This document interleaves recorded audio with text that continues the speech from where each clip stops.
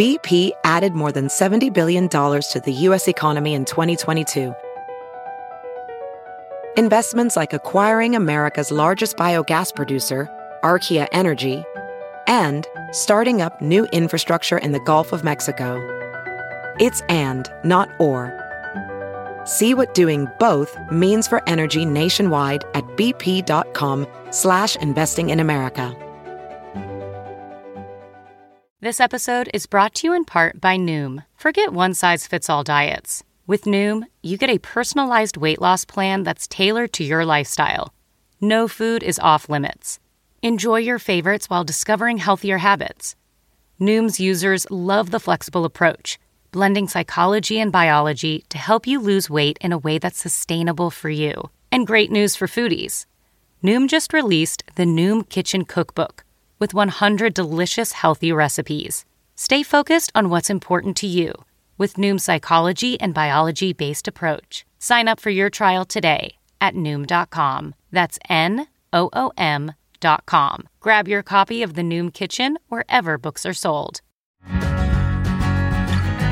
Hi, everyone. Welcome to Dishing with Digest. I'm Stephanie Sloan, editorial director, here with Mara Levinsky, senior editor. Hi, everyone. Well, Mara, murder is on the mind of two sets of show writers in the week ahead, which will make for some must-see viewing. So on General Hospital, we will see someone fall victim to the hook. And we have a very teasy cover this week with the possible victims, which includes Ava, Brando, Michael, Diane, and Nina. So one of those characters is not going to survive, and you're going to have to tune in to see it play out. Now, over at Days of Our Lives, the identity of Abigail's murderer will finally be revealed. That's also going to be a tune-in moment, and Kevin Spiritus will reprise the role as Craig as part of that story, and it's going to be an explosive set of episodes in Salem. Justice for Leo is all I'm going to say. The timing, I'm sure, is coincidental, but for fans of both of those shows, it's very kind of Days to solve their whodunit just as GH is kicking off theirs in earnest. I will say that in addition to saying goodbye to a character on GH next week, the amateur detectives in the audience will also get some vital clues about who the killer seems to be targeting, and we'll learn more about how they're going about it as well. And then in far less deadly news, on Y&R next week, we're going to meet a new player, an attorney named Audra Charles, who is played by Zuleika Silver.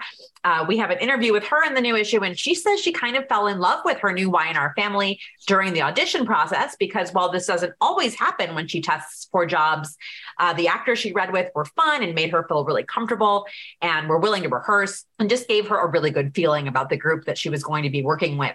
Her character comes to Genoa City to meet with one of the town's high-powered business icons, and then her story will certainly blossom from there because it is a contract role. Well, also on Y&R, we're going to see Sean Kanan's Deacon cross over to his former home and cross paths with Melody Thomas Scott's Nikki, even though the scenes technically take place in Los Angeles, which is, the home of B&B. Speaking of B&B, Ridge is going to walk in on a close moment between Brooke and Bill, and Steffi is going to intercept a call that Brooke makes to Ridge to keep him away from Brooke and closer to Taylor. Now, we've gotten so many emails to our Sound Off inbox from readers who just cannot understand why Steffi and Thomas are so obsessed with their parents reuniting. And frankly, I can't disagree. I mean, don't get me wrong. I think Torsten Kay and Krista Allen have excellent chemistry. I wouldn't be opposed to a Ridge and Taylor reunion, but I feel there are better ways to bring them together than through their adult children who are acting completely immature. I mean, I'd be on board for a Brooke and Bill redo, or even a Brooke, Bill, Jack triangle. I mean, where is Ted King? Or we could do a Bill, Lee, Jack triangle. I mean, there are just a host of opportunities here. I agree with you. I actually wrote a second opinion in our thumbs up, thumbs down column at one point, decrying this same thing, this obsession that these grown children have with their divorced parents getting back together. I think it kind of like galls me because my parents are divorced, and it's very obvious to me why they weren't meant to be together. And not for 1 second, when I was a kid, did I want them to get back together, much less carried that desire into adulthood. And it's not that I couldn't accept a soap character feeling that way about their parents. I just don't feel like it serves either of these particular characters that they are so hung up on this. And I think it's particularly true of Steffi, who I generally think of as a more emotionally healthy person than her brother is. I don't like Steffi, talking trash about Brooke sleeping with multiple members of the same family when, hello, she has done the very same thing. Just as Brooke was intimate with Eric and Ridge and Thorne, Steffi slept her way through the Spencer men. So she doesn't have the moral high ground that she seems to think that she does. In any event, I wish that Steffi and Thomas were putting all the energy they're putting into trying to force a Ridge Taylor reunion into signing Taylor up for like some dating apps. And if Ted King were to re-enter the picture, why not pair Taylor with Jack? Oh, I would totally be on board for Taylor and Jack as well. Again, lots of story potential here that doesn't have to be a retread of a triangle we've seen or compromise the characters in the process. Here. Also in the new issue, we have 2 catching up features. One is with Murray Bartlett, who played Cyrus on Guiding Light and just took home a Primetime Emmy on Monday night for his work in The White Lotus. And the other is McKenna Grace, who played Young and Restless as Faith, but has found great success outside of Genoa City. Now, speaking of catching up, our guest today is a daytime alum who has appeared on 2 soaps, one on each coast. It's Farah Fath, best known to daytime fans as Days as Mimi and One Life to Live Gigi. So let's check in with her and see how life is going. Hi, Farah. Hi, Steph. How you doing? I'm good. How are you? I'm so good. And I'm very excited to catch up with you. I feel like it's been a while. Yeah. Maybe not that long, but I feel like the last time I did any kind of soap opera interview, it's been many moons. So everyone wants to hear what you're up to and how you're doing, but we are going to start at the beginning. So you are a Kentucky girl and got into showbiz at a very young age, first as a model and later as an actress. So tell us how you got involved in modeling when you were only 5 years old. Oh man. My mom says that we were just driving in the car and I guess I could read. I don't know, but she said that I pointed at the little local modeling agency and said that I want to go there. I want to do that. And this is her story. So I don't know how I knew what it was or anything, but I definitely liked the spotlight. I liked to be like on a stage or behind or like in front of a camera. And so I guess I kind of believe her because I definitely remember like wanting to do all those things. I don't know how I knew what modeling was, but so she took me there. I got some headshots, the cutest little headshots you've ever seen, like my height, my weight. I weighed like 40 pounds, and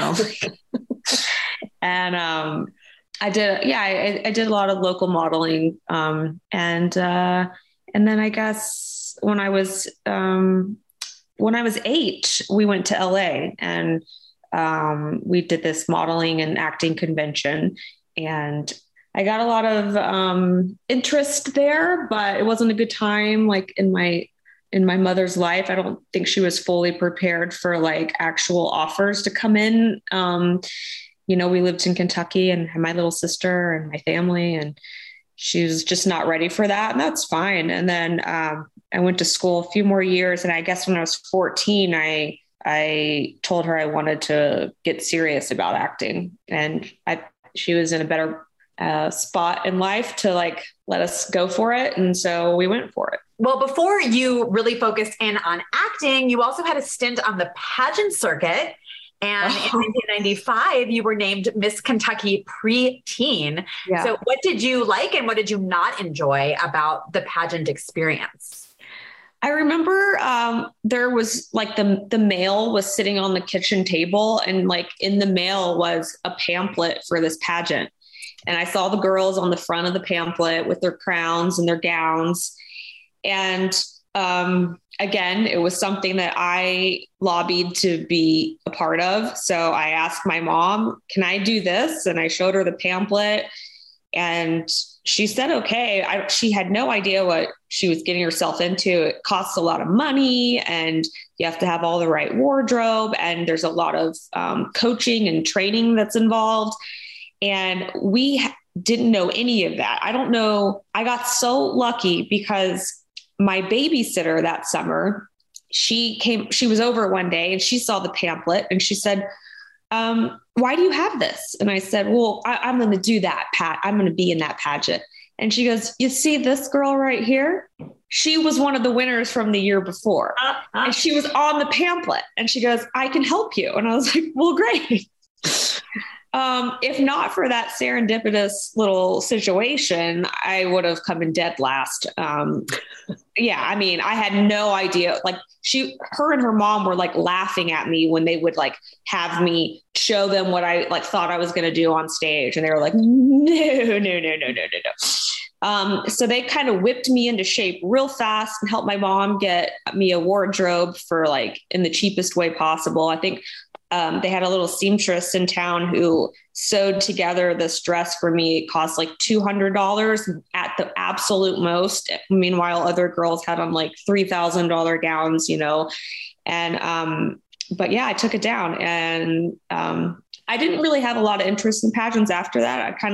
That was like the biggest one at the time in that area. And there was like, I want to say there was around 100 girls and it was like big deal. And I kind of just felt like I conquered that. Now what else can I do? But, yeah. So yeah, I had a little pageant moment, but it was short lived. Well, were you excited that you won? I mean, it sounds like improbable. Yeah, I bawled my eyes out when I won because I had really worked really hard in, you know, the 2 months leading up and practiced so hard. I wanted it so bad. I'm very competitive at heart and I really wanted to win. And it was funny because like I went into it and even though like it was my first pageant and like all the other girls felt like all the other girls had been doing it since they were like learning to walk. I think I was 11 at the time. I knew I was going to win. I went in there and I was like, I know I'm going to win. And I felt like that about my Days of Our Lives audition too. I knew I was going to get the part. And I say it, and I've said it many times since then. I never had that feeling again in anything else. So, all right, you were only 15 and had 1 year of high school under your belt when you did land the role of Mimi Lockhart on Days in 1999. So had you ever auditioned for a national television show prior to that? No. It was another serendipitous situation. I watched Days since I was littler than 15. And my grandmother watched it, and the same babysitter that won the pageant, she watched it too.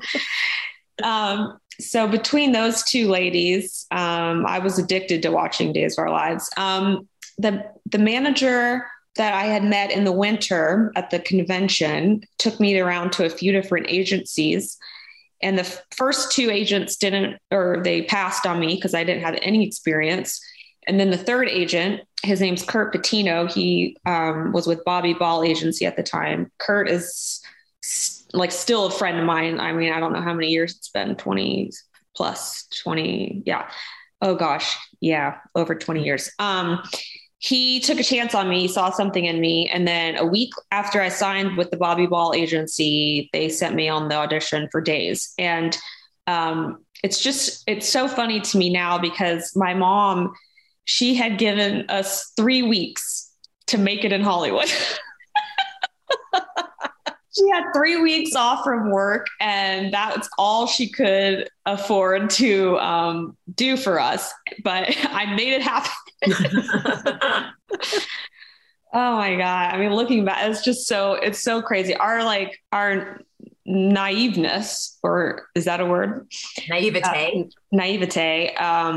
Really worked to our advantage, I guess, because we had nothing to lose. And I don't even know. I'm sure Kurt knows at this point that when I signed with him, it was supposed to be like a year contract and we were only going to be there for 2 more weeks.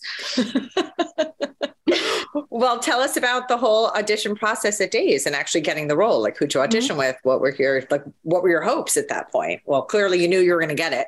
I knew I was going to get it.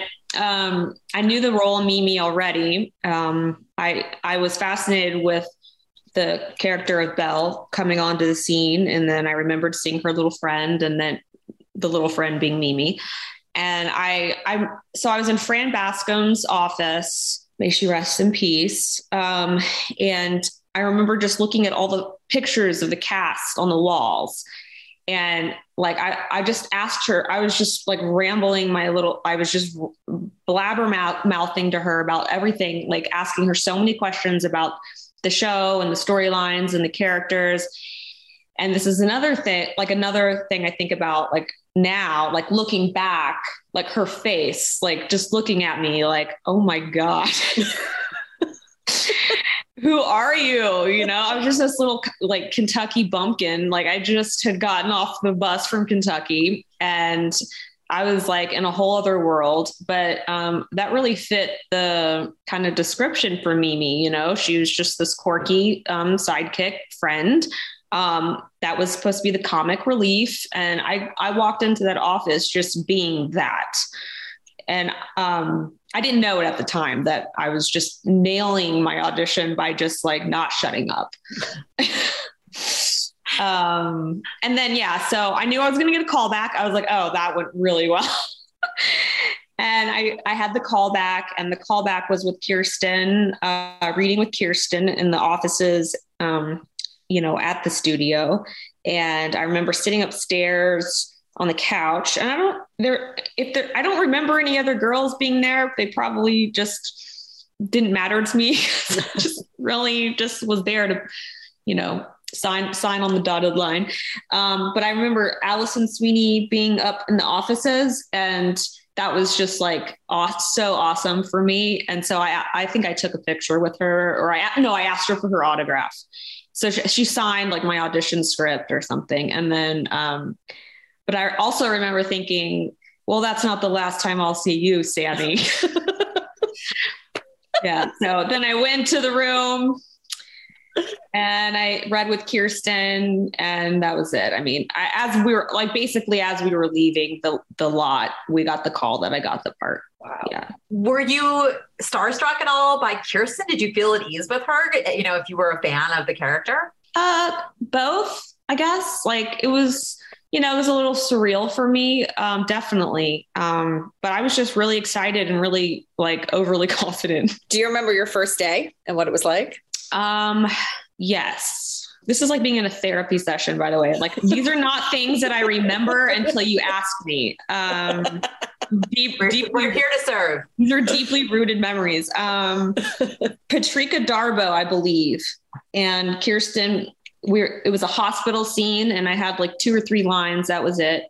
And I remember like I had to bring my own clothes in the first few episodes. Like I think they didn't know like how long I was going to last or whatever, and I remember being insecure like about my body because Kirsten was like so thin and I was like kind of like a voluptuous teenager. I remember feeling that kind of insecurity, but like other than that, I was like really comfortable like behind like acting, and like I was just having so much fun, and I couldn't wait to have more lines. I remember like thinking, I want to, have like a whole page of dialogue. I just had like 2 lines the first day. But, careful what you wish for, Farah. oh my God, yes. 1,000 episodes later, like my brain. So if I'm not mistaken, the role was originally intended to be exactly what you signed on for, which was just Belle's sidekick. Mm. But once you were in the part, I think they offered you a contract a little while later and expanded the role. Is that correct? Yeah. I think after like 6 months, my mom was wondering, should I quit? Cause I had, at this point I was in between like staying with a family friend that we knew out there. And then also a lady that my manager had, a friend of like his, she lived in Burbank. And so I was kind of like staying with this stranger, and my mom would come out when she could, but she had my sister and her job. And so after 6 months, she finally inquired. She was like, is this going to be like a thing? Like, do I need to quit my job and like move my other daughter out here? Like, do we need to get like our own?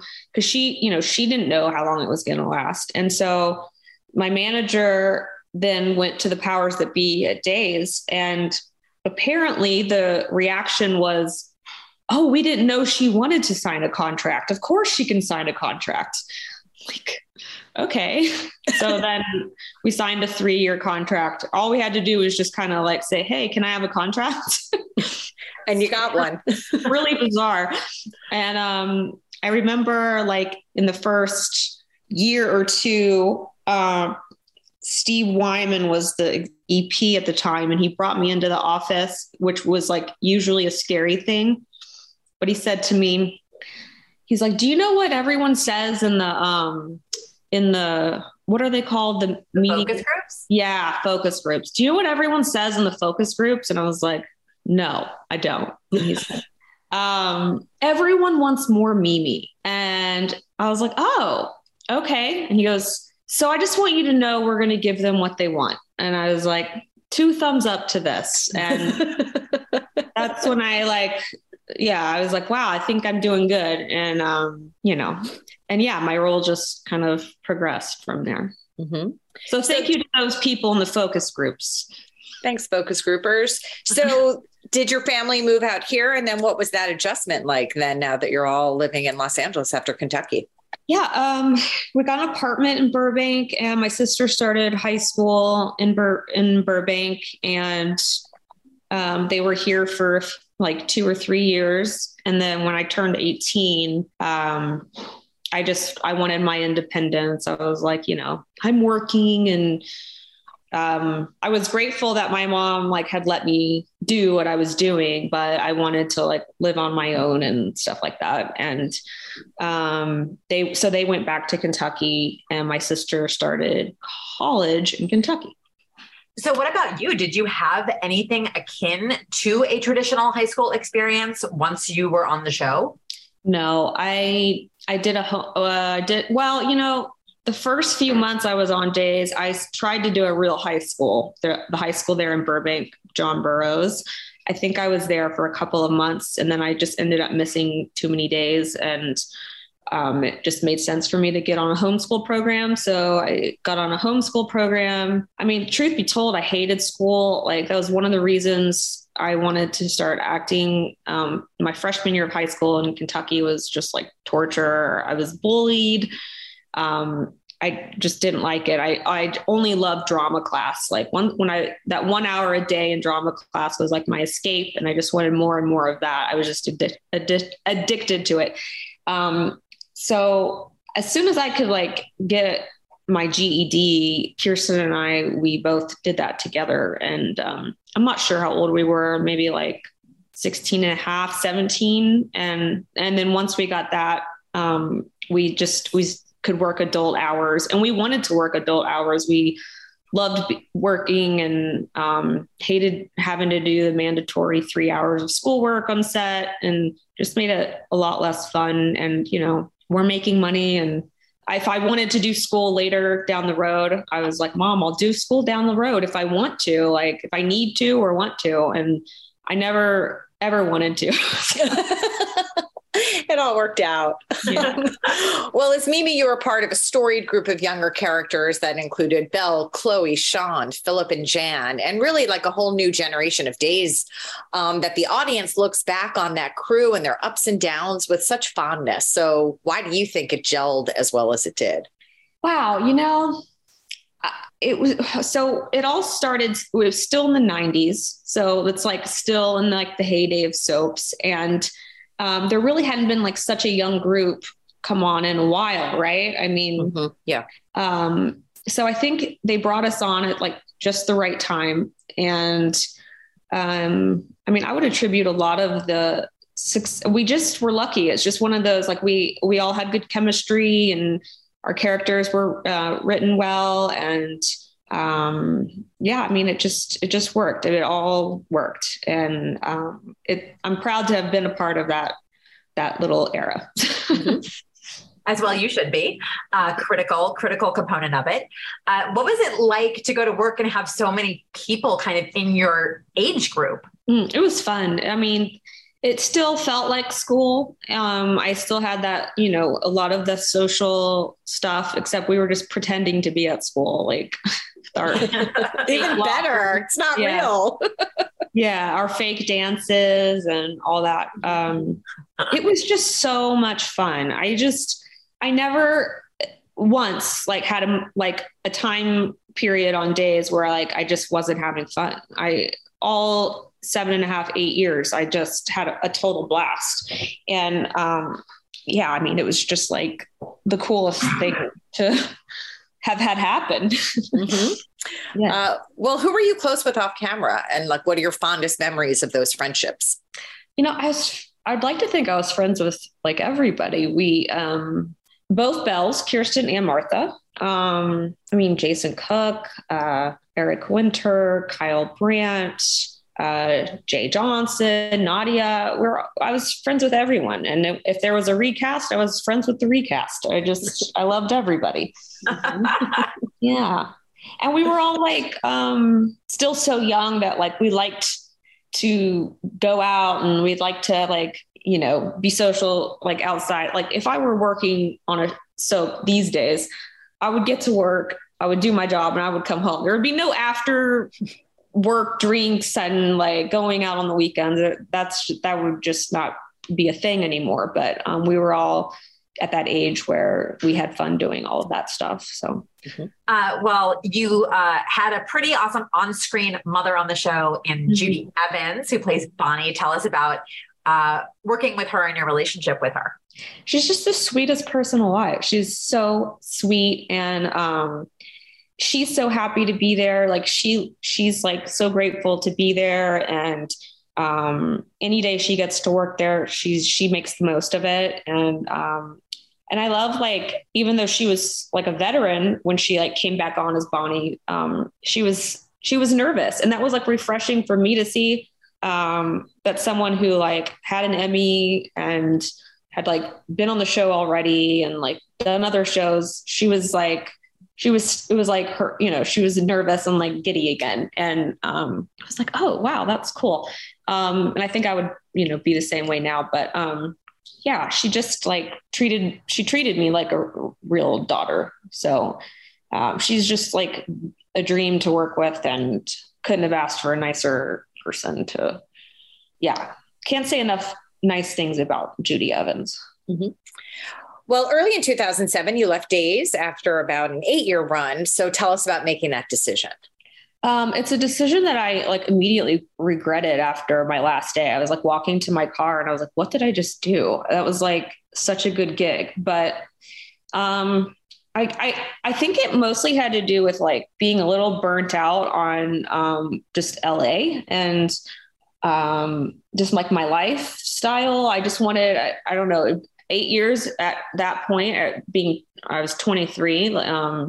That was like a big chunk of my life. And I just kind of wanted to see what else was out there. But then once I like made my bed, I was like, oh, now I'm scared. Cause that is all I wanted to experience other things, but then I don't know. So it all worked out. Thankfully, I was really scared for a few months, but I had the meeting with ABC and it went well, thankfully. So, and that I couldn't have asked, you know, for it to work out better, because I got to like start that next chapter and leave my little Hollywood life behind and grow up in New York. And I got to kind of like start over and like, I think like being so young on Days, I don't want to say that I didn't appreciate things, but like I may have taken some of it for granted and not treated my job like with as much respect as I should have. I just, you know, I would come in some days, like I didn't even look at my lines and I'm just like scrambling to like learn my stuff. And when I moved to New York, I wanted to like be really good. So, you know, and like be on time every day and really be prepared. And I just wanted to start over and start fresh and in a new city and grow up a little bit. So that's what I did. So you are referring, of course, to taking on the role of One Life to Live's Gigi Marasco. You said you had a meeting with ABC. Was it specifically for One Life or just a general ABC daytime was interested kind of thing? It was just to see, quite frankly, when Brian Franz had told me at a party when I was like 19, if you ever want to make the jump, you just call me. And I didn't leave Days with like that as my plan. I wanted to, like, I had a pilot season. I tested for a sitcom in between leaving Days and taking the meeting with him.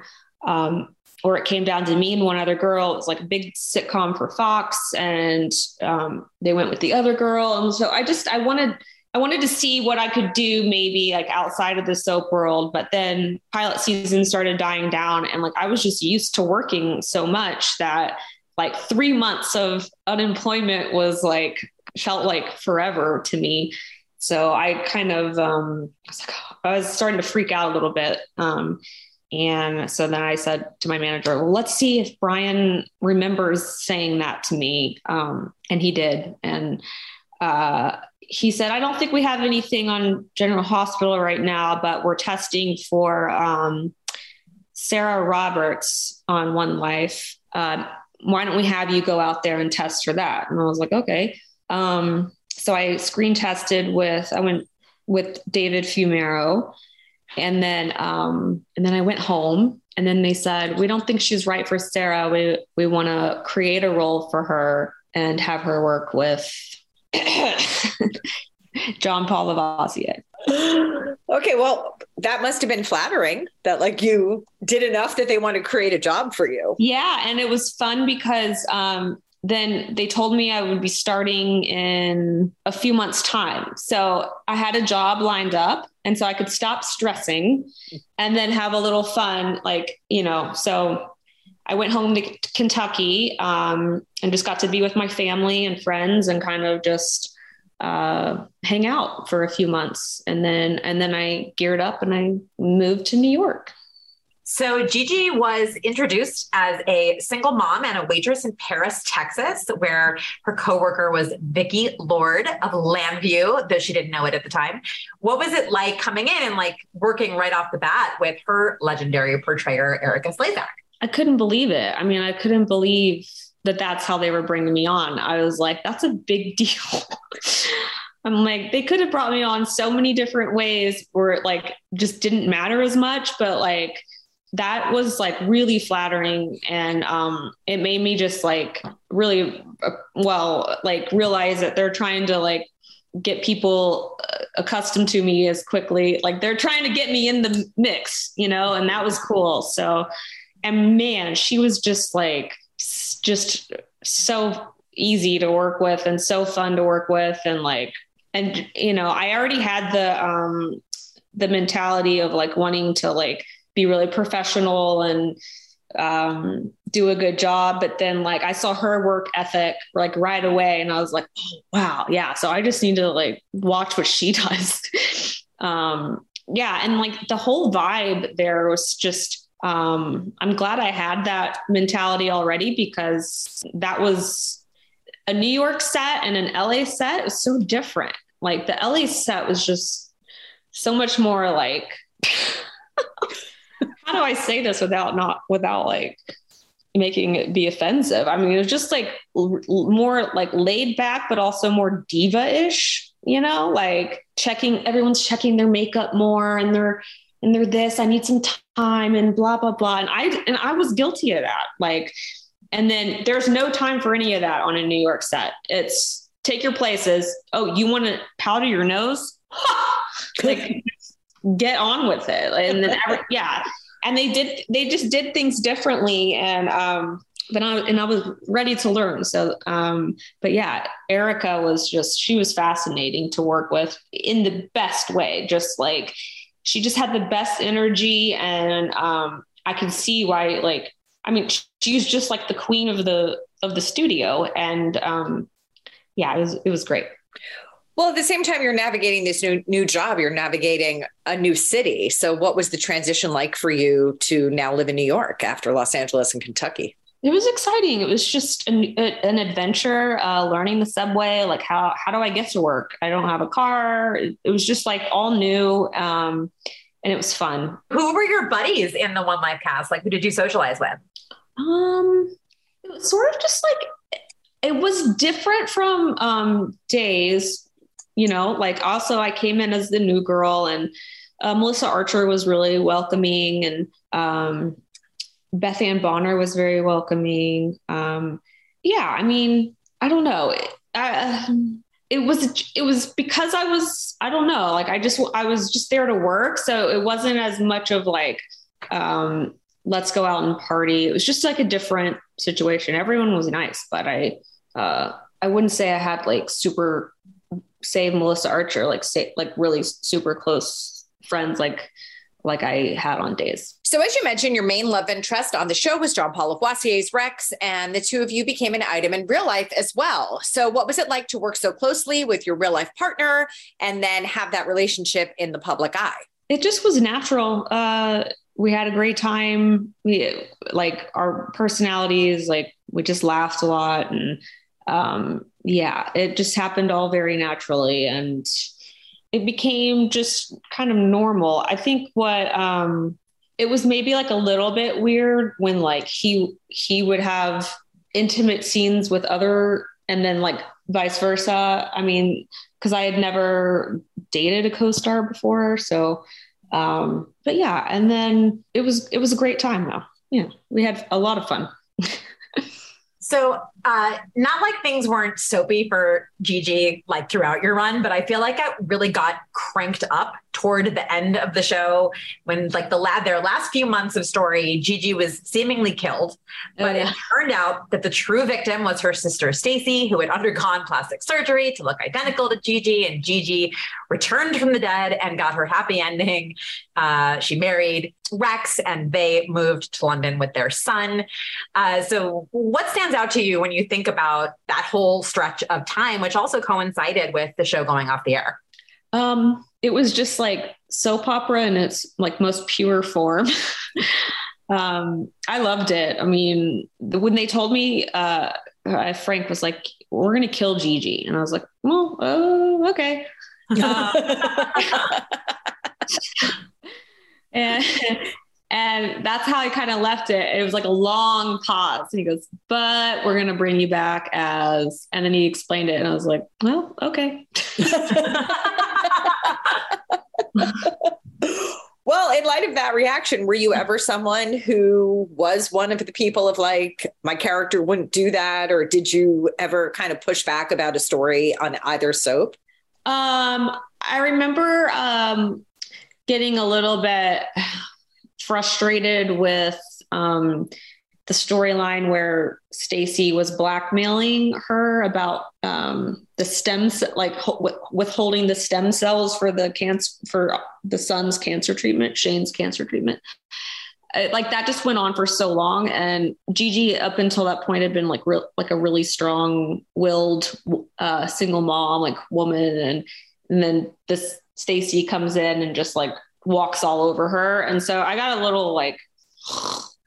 You know, I don't know why. Sometimes with your alter ego that you actually get like protective of them. Like, it's like, you know, you go in and out of these two personalities every day, and it can be like, actually like it can affect you. I look back now, I'm like, I don't know why I cared. It's not real. But yeah, I just had wanted Gigi to like punch the crap out of Stacy much sooner. But yeah, that's the only time I can remember like not being like thrilled with the way a story is going. Had it just been like shortened, and like, I think that's what Ron Carlivati had told me. He was like, I just got so much pressure from ABC to just keep it going as long as possible. So he was like, don't hate me. So when One Life did end, do you remember like where you were in your life at that point in terms of like, did you want to stay? Was it obvious to you would move back to LA? Like how did that period of time go for you? Yeah, it was obvious that I'd move back to LA. And I thought it was obvious that my ex would move with me. We moved back together, but like it was a real hard adjustment for him. And I don't know, things just, we started auditioning, and I had some like really good opportunities when we moved back or when I moved back. But I was so rusty with my auditioning. I was like really nervous and, I don't know how many years, 13 years on soaps. I just, I don't know. I just was kind of, I just had worked. I had no training in auditioning. So I kind of like blew some really big spots there after I moved back. I don't know, just like had to kind of I had like an identity crisis. I mean, like I had just been on soaps it felt like my whole life. And so everything kind of came crashing down. And so that was like, I'd say like the 6 to 8 months after I moved back to LA. It was just like, just kind of crazy, like personal. Yeah. Mm-hmm. But it all worked out. It all worked out for the best. Yeah. Well, in 2011, you appeared on the E! Network soapy reality show Dirty Soap alongside several other stars of the genre, including Kirsten Storms and Nadia Bjorlin, GH's Kelly Monaco, who plays Sam, and Galen Gehring, Days' Rafe. So we've had the Dirty Soap discussion on the podcast with several of your co-stars. We've heard some mixed reviews of the experience. So what was it like for you, to be filmed, to have cameras following you around? And was there any coaching done? Like, what was your experience with Dirty Soap? I just learned so much that it's all about the editing. Like they can take a situation, it happened this way, and then with the power of editing, will make it look like it happened a completely different way. I mean, there's count on every episode. I was like, really? That is not how that happened. Or that is not what they just edit, like they'll take whatever you say in a different situation and they can dub it in wherever they want it to make it sound like you reacted that way to something else. And I mean, and the way that they like decided to portray me on the show it was just like this it was like almost a villainous type personality. But nothing happened the way it really, yeah. So I was kind of astonished at how like editing can just like be your worst nightmare, worst friend, very bad friend. Has it made it impossible for you to enjoy reality television? Yes. Cause I'm just like, you can't trust anything that's being portrayed. Like, this could have happened a completely different way. Like she might have not even said that there. I've caught things before, or like now that I like am hyper aware of it, I'm like, look, her lips didn't even match up with what she just said right there. So yeah, I learned a lot. I don't want to say like I regret it. I don't regret any, type of thing, but yeah. But you maybe wouldn't do the reunion special. I don't think there's any point. Well, and some happy personal news. In 2015, you tied the knot with your husband, Phil Galfond. So how did you two meet? So I had I'd been interested in poker for many years. And actually Dirty Soap is the reason I had a Twitter account made. They made it for me. I had kind of sworn off social media at that point. Deleted like my MySpace and my Facebook and those sorts of things. And then now the Dirty Soap people are telling me you have to have a Twitter account. And I was like, I'm not doing Twitter. I don't know what Twitter is. I don't want to be involved. And they're like, all right, well, we're going to do it for you. And I was like, fine. And I don't know, a few episodes into Dirty Soap, I thought, I wonder what they're saying as me. Like, because they're pretending to be me on Twitter. And so I checked in and it was just the corniest stuff. And I was like, oh my God, these people think that I talk like this? This is ridiculous. And I told the producers to give me the password to this account because I'm just going to take it from here. And then, so I logged in and I was like, well, if I'm going to be on Twitter, I want to at least follow some people that like I'm interested in. And I think my husband was like maybe the first person I followed because I had seen him on High Stakes Poker, a television show. And he just like his personality was like very like dry and like understated. And like, he kind of drew me in. So I think he was like the first person I followed, and I followed him for about a year. on Twitter and always really like, I don't know, his tweets would like grab me more than anything else. I just was like, I had this pull towards him. And after a year, I replied to something he said. And I don't really think I'd never like replied to anybody before besides fans that I didn't know. Like I'd never tweeted at a celebrity or whatever. And he responded back and I was like, oh, cool. And that's really all I kind of thought about it. And then a couple more like instances. And then I made a joke and he didn't reply back to the joke for like a couple days. And I was like, oh my God, he thinks I'm stupid or like, yeah, I was like, oh, that was a really dumb joke, I guess. Oh man. And then I direct messaged him. I got like really in my head about it. I was like, sorry for saying like, blah, blah, blah. I was like, just, that was, I don't even remember what it was. And he was like, oh, hey, hi. Yeah, no, I didn't even see it. But at that point I had slid into his DMs, but but not with any type of like, I didn't have a motive for it besides I just was like embarrassed. And then we started talking on DM and then that went on for like a few weeks. And then he was going to be in LA.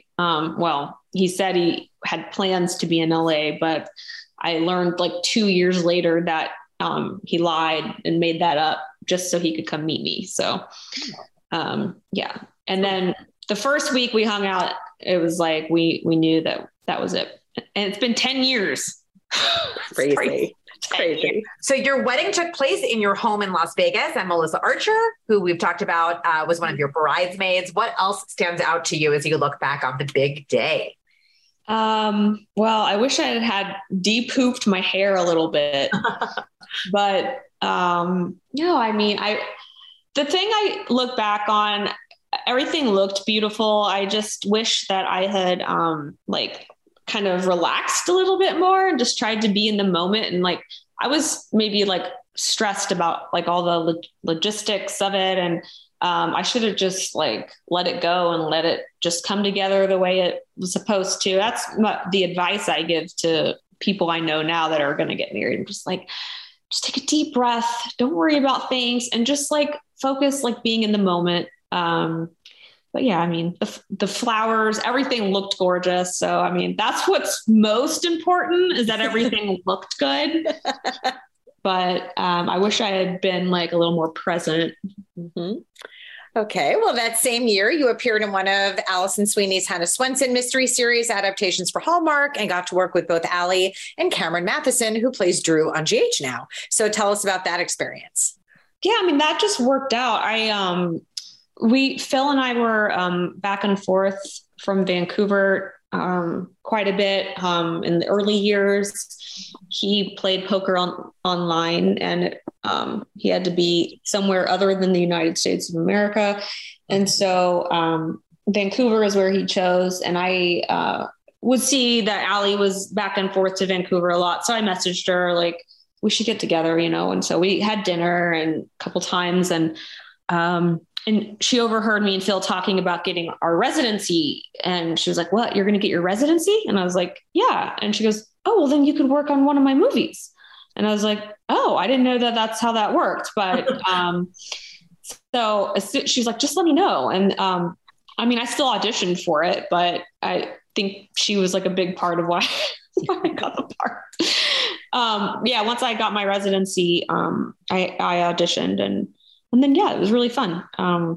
Then I don't know, after that, I got really comfortable in my new house in Vegas. And like, we kind of Vancouver was just kind of phased out. Otherwise I would have, tried to keep working there. That was like, I didn't know the residency card was like my magic ticket, but I could have like done other projects probably, but I don't know. I just got really cozy at home in Vegas. So, and I was taking up poker more seriously also. So that was like another passion that was taking up a lot of time. And, I started to like reevaluate, like, do I even want to keep acting? I love poker so much and there's a lot of money to be made in poker. So that's another reason. But well, in 2018, while you were pregnant, you got the call to return 2 days as Mimi for a short stint. This was your first appearance in Salem since 2007. So first off, what did it mean to you to get that call? And what did it mean to you that over 10 years later, there was, still so much interest and affection for your character that they wanted Mimi and you back? Yeah. I mean, I was shocked. I think, it has a lot of ducks have to be in a row. I think, Ron knew me from One Life. So, I think that probably helped. I don't know if maybe there was a different head writer, if I would have ever popped up on the radar, but, I was very surprised and, excited. And unfortunately it happened, during the 3 sickest weeks of my life. So nauseated, and trying to hide that.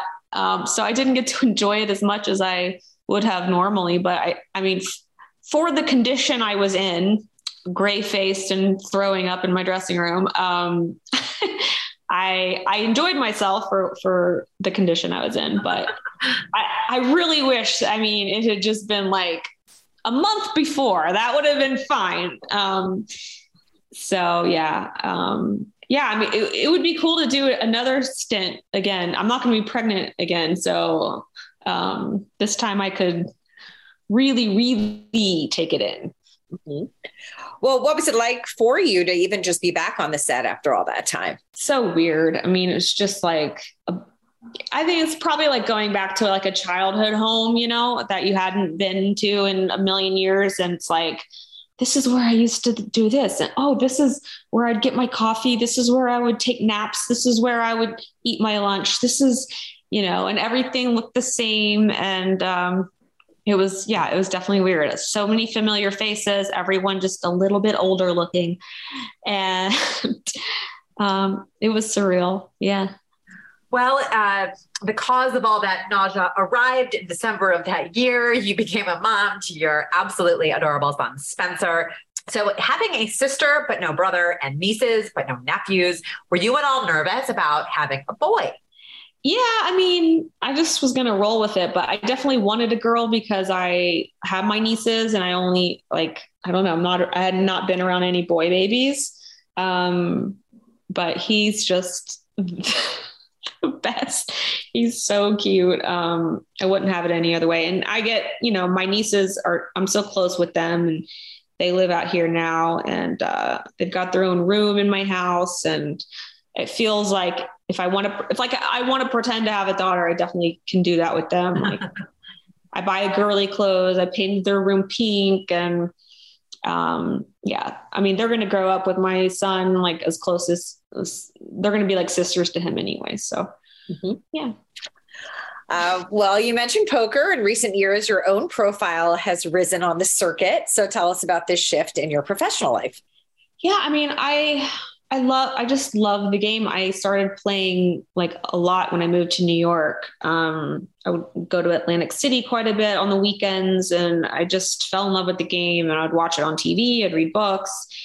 And then when I met Phil, he just taught me so much. And I don't know, it's not that it was just sort of this natural path. And I became, I would say, close to obsessed with it. And people will ask me, do you like acting or poker more? And it's pretty even, but I would say poker probably even has the edge. It might be a 60-40 or maybe a 70-30 thing. I just love the game. It's so exciting. It's always something new. It's never the same situation. And that competitive part of me gets to really come out. And so I played. I would go to before I was pregnant, I would go to the casinos and play live most nights. I was there most nights and I started off playing really low stakes, not, wagering very much money. But then I started making a lot of money and realizing, okay, I guess I'm getting good. Maybe I can move up in the stakes. So then they would move up and then I'd move up. And then I found myself in some very, very big games over the years. But now that I'm a mom, I don't play as much as I used to, but I mean, still dabble and make some money during the year, but it's been a wild ride for sure. Like there are some nights where it just like, you wouldn't even believe, like, I mean, I'm like millions of dollars are on the poker table. It's just crazy. Like to think about like how I grew up and then my being on a soap opera. And then now I'm like this high stakes poker player. I mean, I was playing games with celebrities, billionaires, just like, yeah, I've seen some wild stuff. I've made crazy amounts of money in one night. And it's just like it's like one of those movies you see in the movies. I don't know. It's just, I want to see this movie. This movie, Farah. Does Phil still have his website? Shall we plug it? Yeah, he owns a poker school. It's subscription based. It's called runitonce.com. He has about, at any given time, like 40 professional poker players that are all very successful, teaching, they have their own way of teaching, but like videos, and you can just watch. It's just this giant library of, poker school. And okay. A lot of it is pretty advanced, but you can, there are some beginner courses in there too. So run it once. Yeah. And that's it. So clearly you mentioned playing with celebrities. So you've recognized some people at the table before. Have you ever been recognized at the table before? Yes. Well, to be honest, I'm mostly recognized for being Phil's wife. That's just the world I'm in. Yeah. But a lot of people will say, and I know you're Phil's wife, but I also know you used to be on blah, blah, blah. And my mom, or then maybe I'll take a photo for their mom or their wife or something like that. Mm-hmm. But I'm definitely more known as a poker player now. Like the soap opera life it's back there now. Well, what if a soap came calling? Maybe not just days. You're in Vegas. You can get to LA easily. Like, would you go back? I would. Well, the problem is I wouldn't be able to do anything long-term. I just, not with my life and Spencer and school and being out here, but I could definitely make like a few months worthwhile, but I hate being like, I'd love to do it, but can you kill me off in 3 months? Yeah. Well, I feel like short visits are sort of the new black. Yeah. Right. Yeah. Well, I'm up for a short visit. I don't know if anyone out there is. So, but if they are, sure. Short visits I can do. Before we let you go, what would you like to say to, the fans who know you more for your soap work than your poker work and have been following you since 1999 and of course have such fond memories of the characters that you've played? Yeah. I mean, I posted a throwback recently on my Instagram and I got so much response from it. I was really, my heart was warmed.